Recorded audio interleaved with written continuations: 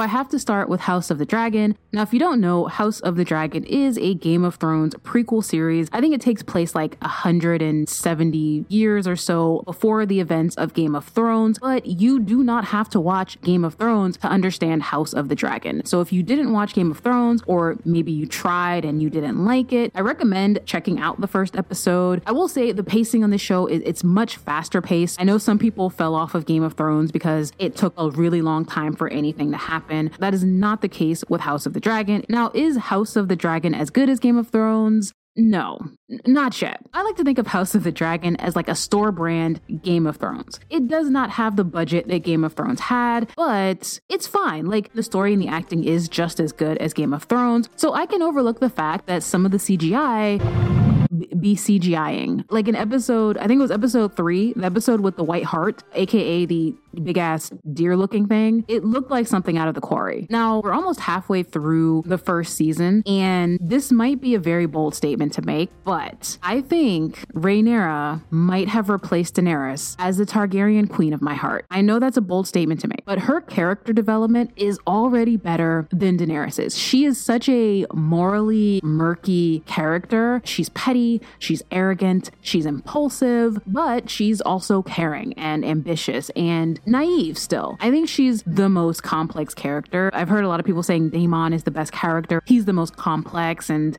I mean, he's fine, but I think Rhaenyra has far more really interesting, complex layers to her character, and they don't seem to be making the same mistake Game of Thrones made with Daenerys. Like, from the jump, they are showing all of these sort of conflicting personalities and morals and values that Rhaenyra possesses. She is very much a Targaryen. She and Daemon have a lot in common. So far, I am loving the show, but I do have one teeny tiny criticism, and that is the time jumps. And the thing is, I completely understand why they're doing the time jumps. Like, they're trying to get people hooked. They're trying to keep it interesting. The only thing about the time jumps is after every time jump, I do feel a little disconnected from the characters, specifically the last time jump with Daemon's victory in the Stepstones. Like, that was a huge accomplishment. He and Corlys had been fighting crab feeder for 2 years, but it didn't feel like it because it was just one episode. Also, the time jump reduced crab eater, crab man.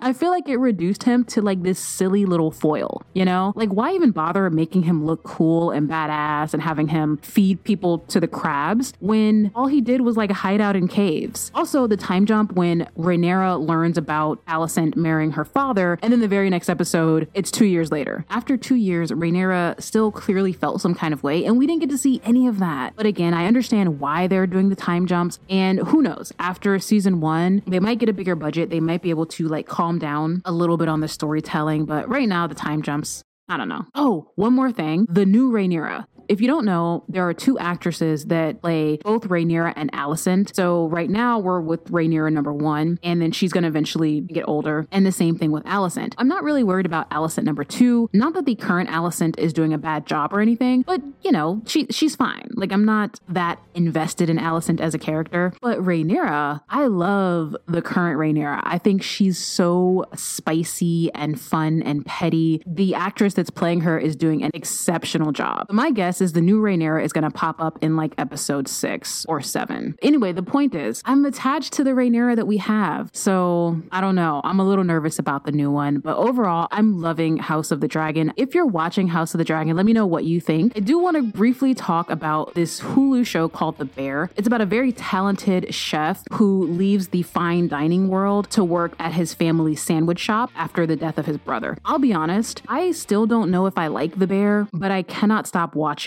The Bear. 98% of the show takes place in a kitchen, but it's so incredibly engaging. You're literally kind of like on the edge of your seat, and all they're doing is cooking. All of the characters are so incredibly flawed. Most of them are unlikable. Everyone is constantly cussing each other out. They're literally stabbing each other, but you still somehow fall in love with them. Oh, and the soundtrack. The soundtrack is amazing. I end up Shazamming at least one song every episode. I think I like The Bear. If you watch The Bear or are watching The Bear, there. Let me know what you think. I think that's it for the stuff that I'm watching. I do have a question though. Barbarian. It's currently in theaters. I have not watched it. What I think the plot is this woman shows up to an Airbnb that she has rented, but when she gets there is a whole ass strange man there already. And he's like, oh, I've rented this Airbnb, but if you want, you can just stay here with me. And this woman by herself, this lone single female, is like, yeah,